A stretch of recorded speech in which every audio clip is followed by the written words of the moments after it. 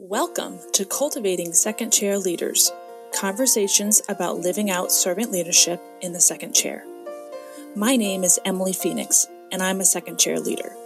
I serve as the new programming coordinator for the Karpenko Institute for Nurturing and Developing Leadership Excellence, also known as Kendall. This is an organization that resources and supports second chair leaders to enhance the ministry of congregations in their communities and the world. I've been a second chair leader my whole career. I've learned to love the role and understand that God has called me to it, even when I've experienced challenges. We can move forward with purpose when we understand our roles on a team and as part of a family, community, company, or organization. I want that for my own calling, and I hope to help you in yours with the guests we bring into conversation in each episode. This season, we will explore the importance of investing in fellow Christ-like servant leaders through active listening, equipping, and conversation along the way.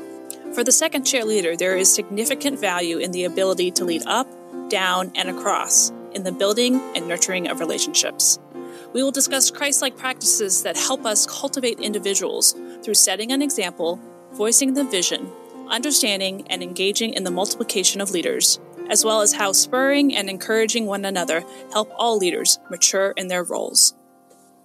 On this bonus episode of Cultivating Second Chair Leaders, we continue to share impact stories from Cultivating Faith and Health, the themes from seasons 1 and 2 of the podcast. Our guests are individuals who have just finished their 2-year Classic Kendall experience. You will hear a brief introduction from me and then recordings that they created as part of their wrap-up experience. Our first story comes from Angela Erickson, who currently serves as a Christ-like servant leader in her home alongside her husband and 4 children as they recently moved to Kansas for new ministry opportunities. Let's listen to how Angela has helped her family embrace Sabbath living. My very first growth plan was the very first practice, embrace Sabbath living.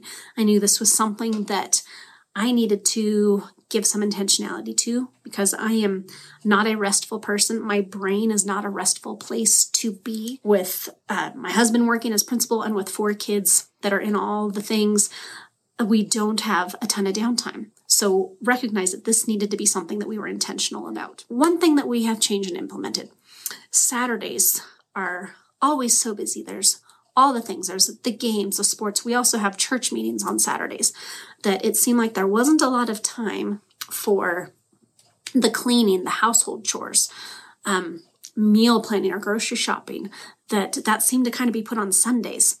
And that Sunday was not a full day of rest for us. So what I've implemented is Saturday being a Sabbath prep time. And the cleaning, not that the house needs to be perfect, but getting it to a reset point where when you wake up in the morning on Sunday morning, that's not the first thing that you're thinking about is the clutter or the vacuuming or any kind of cleaning. Having some meal prep. I'm not a super altogether meal prep person that I have it all set out, but having groceries done, having some idea, having some things set out, maybe some things pre-cooked, help set up the week too, but doing a couple of these little things that will set the rest of the week up for success really has been key, but also doing it on Saturday. Even if it's busy, even if it takes some more intentionality, has been something that has made Sundays more able to be a time of rest and recharging. And just that we as a family are able to have that rhythm that we can go hard, we can work hard, we can give our whole hearts, our whole selves to whatever we're doing, whether it's school, whether it's our ministries, but that we also have those times where we're able to recharge. And so the Saturday Sabbath prep is something that's been key for us. Our next story comes from Nathan Ingman, who lives and serves at Memorial Lutheran Church in Katy, Texas. Nathan shares about the practice of learn and live Scripture and implementing it daily with his children. Hey, this is Nathan Ingman. One of the things with Kindle I've learned to put into practice are the practice of learn and live Scripture, as well as in cultivating individuals, setting the example. And so I started doing devotions for me, but with my kids so that they could see me actually in Scripture, and I could be setting that example. And so this is one of the things we kind of do. So Matthew 19, verse of the day, Matthew 19, verse 26. Jesus looked at them and said, "With man this is impossible, but with God all things are possible." And so, son, for me today, there's a lot of work I'm doing, and we're setting up some mentoring groups and some what we call clusters, and for both students but also for adults. And there's a lot of work with that, and that's a pretty big task, and that seems really hard and a lot of work. But this verse reminds me that with God all things are possible, that he can help me do this, and we can do some great things for Jesus, for the kingdom. Okay? Okay. Our next story comes from Erica Mitz, who lives and serves in the Kansas City area at Beautiful Savior Lutheran Church. Erica shares the blessing of leading a group through the Cultivating Faith Journey Guide, which you can learn more about in Episode 8, Resources for Second Chair Leaders. Hi everybody, it has been such a joy for me to be a part of the Kindle experience and really get to learn how to cultivate and multiply different people. And it's been so good just learning all about the different Kindle language. And especially I feel like I've learned a lot about the Kindle language when it comes to the Cultivating Faith book. I've had the opportunity to lead 2 servant leader clusters, both through this book, and rereading it the second time through has made different things stick out even more to me. And it's been so cool to read all these different Bible passages, some that I've read before and others that I didn't even know were in the Bible, and see how they relate to cultivating faith, whether that's witness willingly, pray unceasingly, or a few of the other ones as well. So it's been so cool to just learn more about Kindle that way, really apply that to my own faith walk, and also have the opportunity to just really get to know the people who did the clusters with me, whether that was a couple of our Sunday school teachers or some of our youth group leaders, and even have an apprentice for the one with the youth group leaders. It's been so good to just pour into them, have them learn more about Kindle, and also start equipping them to cultivate and multiply as well. So thank you, Kindle, so much for cultivating faith, and I'm excited to actually do other studies in the future, as well as equip other leaders to lead their own servant leader clusters too. Our next story comes from Sarah Morris, who lives and serves in the Dallas area at Crown of Life Lutheran Church. Sarah shares how the practice of Pursue Wellness has become a more significant part of her daily routine. One of the things I've really appreciated about the Kindle strands and practices is the emphasis on cultivating faith and cultivating health. I've tried a couple of different growth plans, especially with the cultivating health. And one thing that I've found that I've really enjoyed doing is cooking more meals, especially healthy meals, at home, and just the joy of that cooking. But even starting before that with the meal prep and menu planning process. So I've just really appreciated that healthy step. Our next story comes from Heather Vall, a second chair leader living and serving in the Milwaukee area at Emmanuel Lutheran Church, Brookfield, Wisconsin. Heather shares insights from how cultivating her health has had a positive impact on her leadership abilities. Ditching the cold, cloudy, snowy Wisconsin for the sunny, warm Florida. One of the things that Kindle has taught me and reminded me of is to put on my mask before helping other people. And what do I mean by that is taking my day offs, embracing Sabbath living, actually using all of my vacation times so that I can connect with myself, with God, with my husband. And in turn, that has really helped me get more people involved in ministry, because it's not just me, and it's a good excuse to ask for help because you're not going to be there. It has also helped me to encourage other people to take vacations, to take time away, or not to feel guilty if they need to take a break from teaching or whatnot. The Strand 1 really has impacted me personally and professionally, but also has an impact on Strand 3 with setting the example, equipping to multiply, spurring one another on, encouraging one another. It truly is amazing to see how God has worked in my own personal life that has affected the way I look at ministry, and the way that I work in ministry, and the way that I build relationships in ministry. It has made me healthier, and also my ministry healthier too. Our next story comes from Amy Hoyer, a second chair leader living in the Dallas area and serving at Zion Lutheran Church. Amy shares how it took a couple of different attempts to find what worked best for her to pursue wellness in her regular routine. One of the strands I wanted to work on during Kindle was to cultivate health, specifically the practice of pursuing wellness. I knew that taking care of myself physically had fallen way down on my list of priorities, and I wanted to do better. For me, this looked like catching up on missed doctor visits and checkups, eating a healthier diet, and moving more, specifically walking. My Fitbit tells me that at the beginning of Kindle, I was averaging less than 7,000 steps a day. So a couple of my first growth plan objectives were to find walking buddies who would help keep me motivated and accountable, and secondly, to add days to my week of being active more than 30 minutes a day.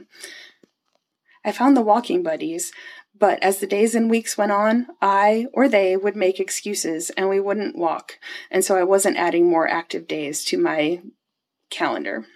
Enter Riggins. Getting Riggins helped me to be more active. We go outside each day, no matter the weather, even when it's cold and snowy in Texas. We are averaging 45 minutes a day, 7 days a week, and we're up to averaging 11,500 steps a day. I look forward to most days of walking. Our final story comes from Jonathan Guzzi, who lives in Morton, Illinois, with his wife and children and serves the people of Bethel Lutheran Church. Jonathan shares how his pursuit of a hobby in karate has helped him improve upon Sabbath and wellness practices. Hey, it's Jonathan. So I'm sitting here in my gi, and I'm going to be talking about cultivating health and cultivating faith. So the practice first is pursuing wellness. Karate is something that's been near and dear to me for a very long time. But as with a lot of things like hobbies, and it just kind of took a seat on the sideline for a while because of just changes in family life and moving states and just things get in the way, right? But it's something that I've picked up again over the last year and a half, and I've started working out more again with my martial arts, and it's helped me to set some goals. I am going to be testing for my next rank later on this year, and I've actually started teaching my son and a couple of his friends karate as well. So not only is it bringing me physical wellness, but it's bringing me some just emotional and mental wellness too, as it's something that I just truly love, and it's a passion of mine that I'm now getting to pass on. But I'm also viewing it a bit in terms of cultivating faith and specifically embracing Sabbath living because of the book, The Rest of God, that we read during our first year, because the author specifically talks about Sabbath through play. And this is something, again, that I've loved for a long time. I started when I was 10. And it's now something that I'm getting to pass on to my son and some of his friends and maybe some others down the road. Who knows? But it's something that I know has blessed me. And I know by me being invested in this and also looking at it through those lenses of cultivating faith and cultivating health, it's going to help me both as a professional, but also in my personal life. It's just, again, it's been such a blessing for me, and I know it's going to continue to be a blessing as I pursue those things as a Christ-like servant leader. We wrap up our time together by sharing a Bible passage as our closing prayer.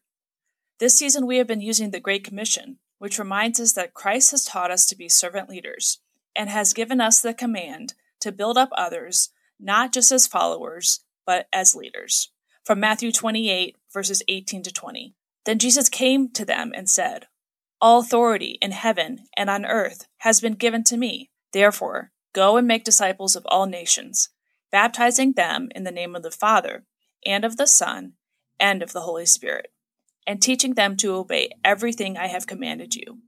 And surely I am with you always, to the very end of the age." Amen. Do you have an impact story to share? Contact us using the info found on the outro of this podcast. Look for the Season 4 trailer to drop in early September. We thank you for listening to this episode. Check out the show notes for links to what was discussed.